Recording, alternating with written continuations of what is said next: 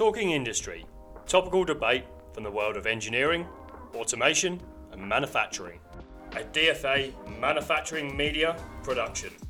This Talking Industry edition is sponsored by Drives and Controls Exhibition, the #1 event for automation, power transmission and motion control, taking place 4th to the 6th of June 2024 at the NEC Birmingham, in association with Manufacturing and Engineering Week.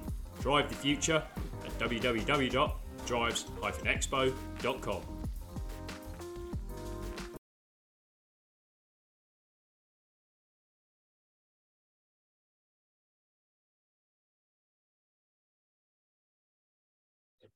I guess there's another type of risk as well, isn't there? Which is not risks to bringing down your business as such, but the commercial value of the data and how you protect that. Is that something that needs to be considered to a greater degree?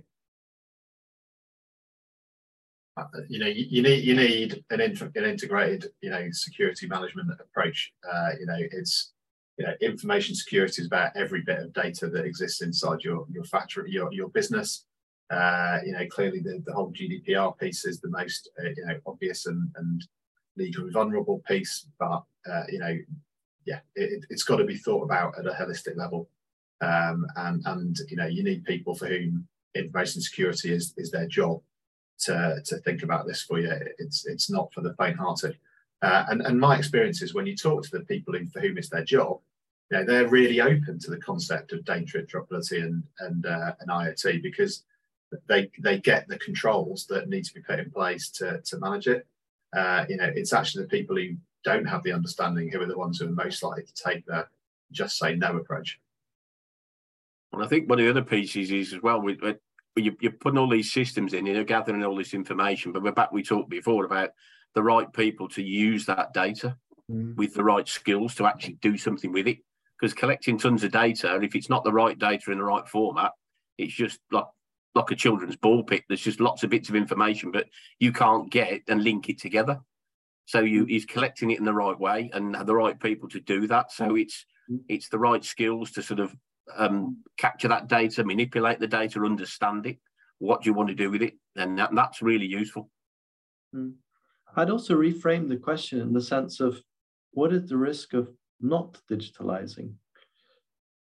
Can you actually stay stagnating without these technologies?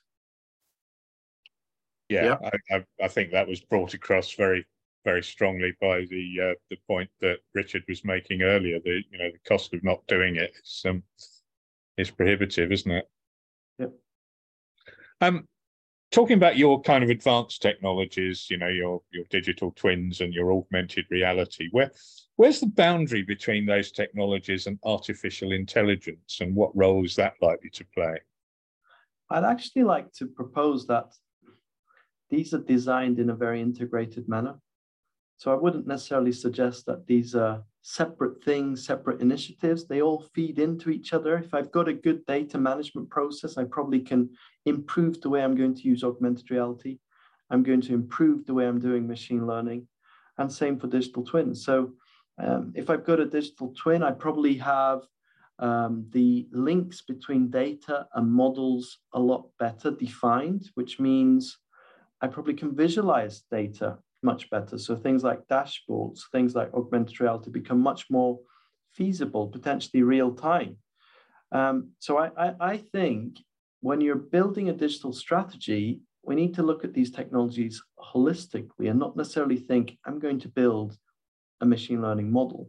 I think it has to be about the overall value that I'm trying to create and work backwards in terms of the different things that could contribute to that.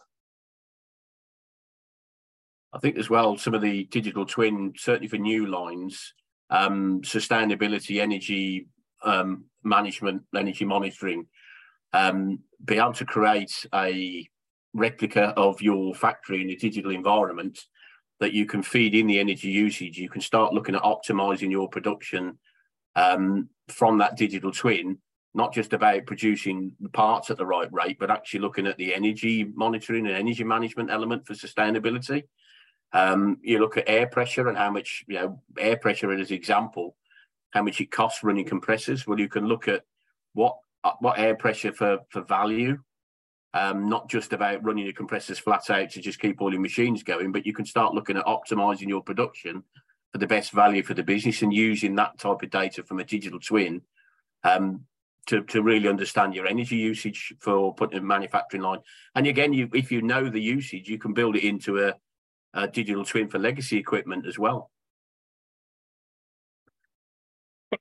Yeah. Okay. I mean, I guess artificial intelligence is when the machines start to think for themselves, and they decide what condition monitoring strategy is necessary. So perhaps we're not quite there yet. I've got there's a question that I'd like to take now, which is from Rob, and it says, can augmented reality be used as a better access dashboard, allowing easier and more detailed analysis of data, or is this too simple? Yeah, I mean, if I sort of jump in, I think from my perspective, augmented reality could be used as a better access dashboard.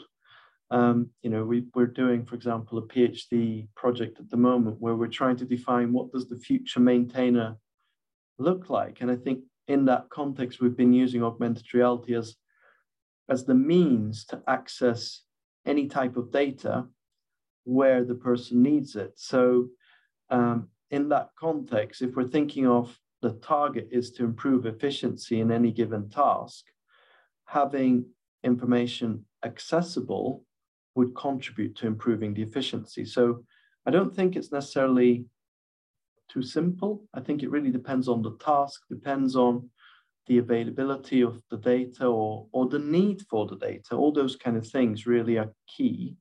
But I do think augmented reality does have the potential to be, well, as one of its features, to be a dashboard in that process. Excellent. I think sorry, Richard, yeah. Just to build on John's point, I think the key word for me in what John said is potential.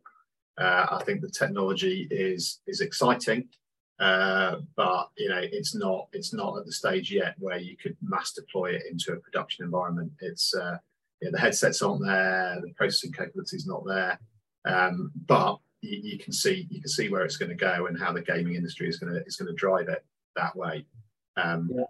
It's 5 to 10 years out, not 2 to 3 years out. Yeah, I mean, and if you go back to the survey, sorry, John. Yeah, no, I mean, I think with Richard, I agree. I think with augmented reality at the minute, if you want to present that sort of dashboard feature with data that's available, that's easily accessible, you can do that. But will it add a lot of value? I think there's questions there. I think the kind of context we're seeing that it's probably more useful is where it's a complex task. It's difficult to address, and potentially you need your highly experienced people thinking about, in that kind of context, how do we maybe de-skill these complex tasks? Augmented reality could help there. And also in situations where, let's say, an asset doesn't break down very often, augmented reality could be the assistant trying to solve the problem where people don't necessarily remember the process, and it's giving them those nudges, giving them the kind of step-by-step guidance. I think in those kind of environments, augmented reality can be powerful. I think at the moment, it's very costly to create a maintenance application for everything using augmented reality.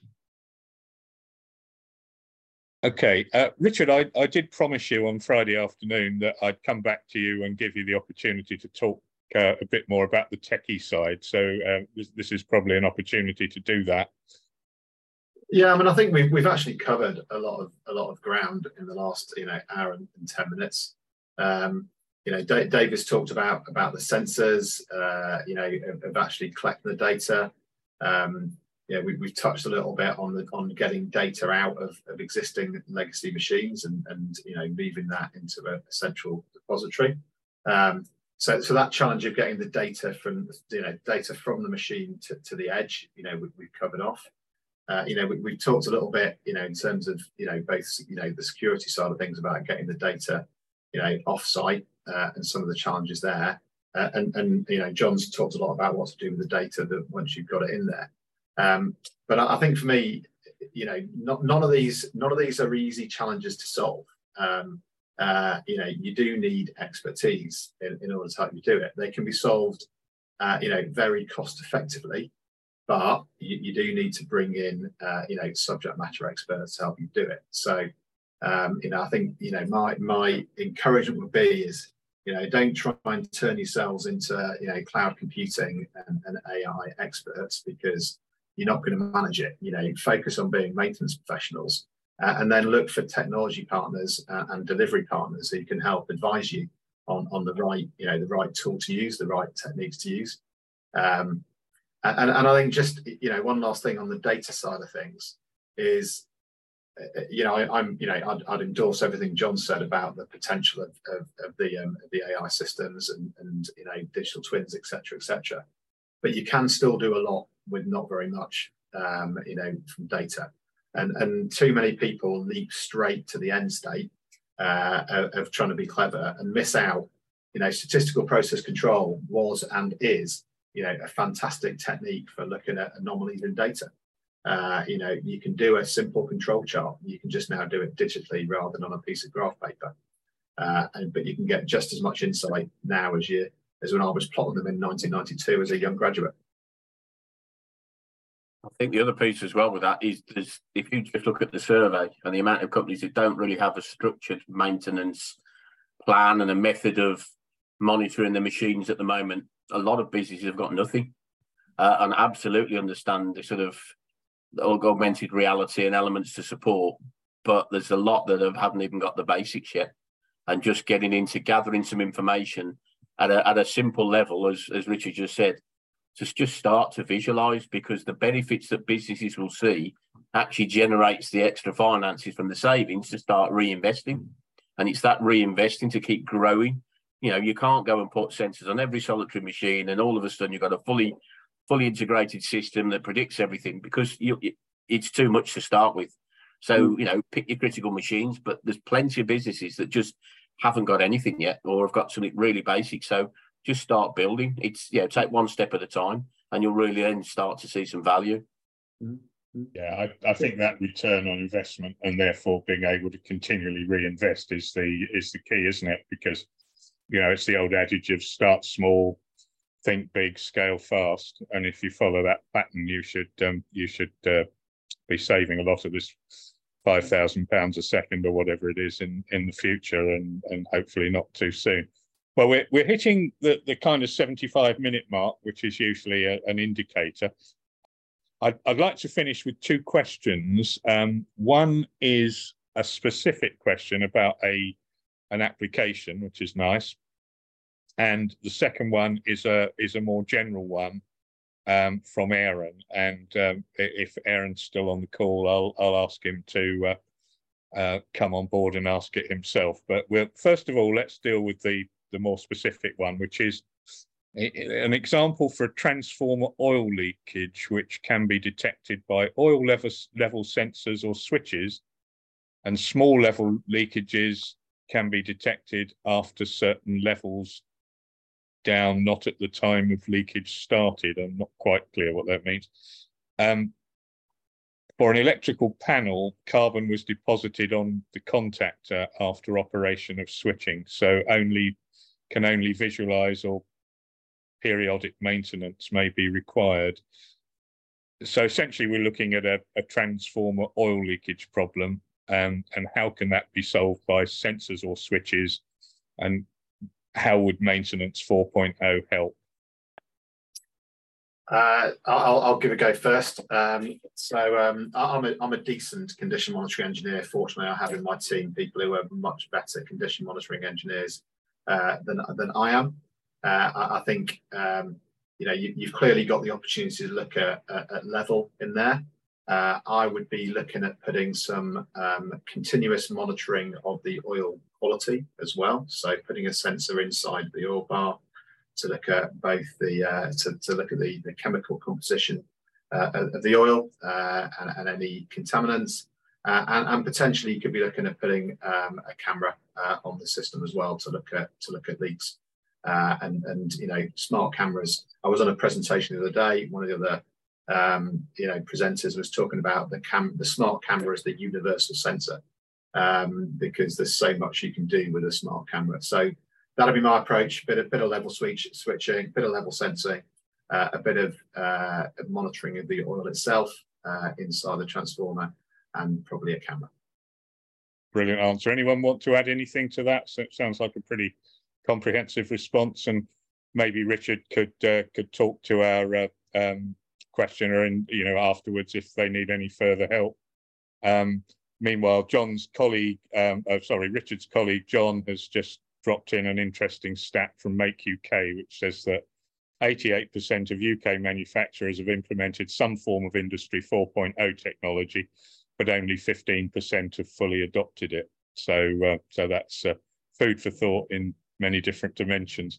So let's come back to Aaron's question, and he's on the line, so I don't need to read it for him. Aaron, off you go. Hi everyone. I've spoken to many manufacturers over the last 6 months or so, and investing in digital technologies for maintenance have been justified as a means of helping with a company's carbon footprint and helping with sustainability targets. Are you seeing this as an increasing reason for investment in digital maintenance technologies? Absolutely. As we said, the cost of air pressure, power, it just understanding whether your machines are running efficiently, what power consumption, even down to silly things that, where people turning them off when they're supposed to. The sustainability element, the cost of energy now, it's more so than ever around understanding it, people running compressors and not turning compressors off, and just the cost of that, motors running, machines idling. There's a huge amount, but then it's just looking at efficiency, feed rates and cutting rates and running on machines. If you can sense how much energy has been used, and you can start to optimize your cutting patterns. Digital twins can give you some of that element as well, where if you can build the model correctly, but just understanding cutting patterns and if the feed rates to optimize the amount of loading that the motor's going through for the power you're using. So it's becoming bigger all the time, really, energy now. So would you say then it's going to be one of the main reasons to justify maintenance and digital investment effectively? Because although a lot of people have struggled to get through based on, especially SMEs, on a cost, simply by saying, oh, we need this technology because it's what we need to do for the future. And companies will come back and say, their MDs might say, well, yeah, it's a great thing, but we just can't justify it. But if you go back and you actually said, well, if we don't do this, if we do this, we could actually save money, we can actually improve our carbon footprint, et cetera, et cetera.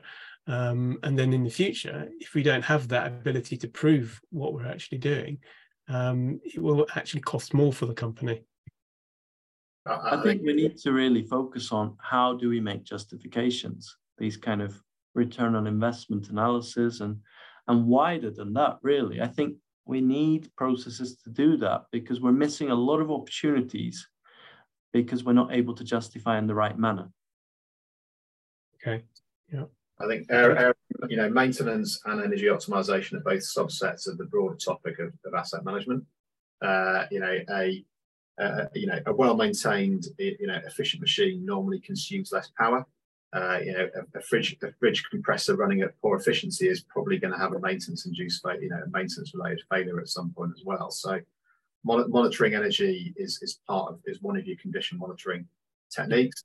The advantage of energy reduction is, of course, you can cash it up straight away, whereas some of the other CM techniques are much more of an upfront investment and a cost avoidance rather than a cost saving.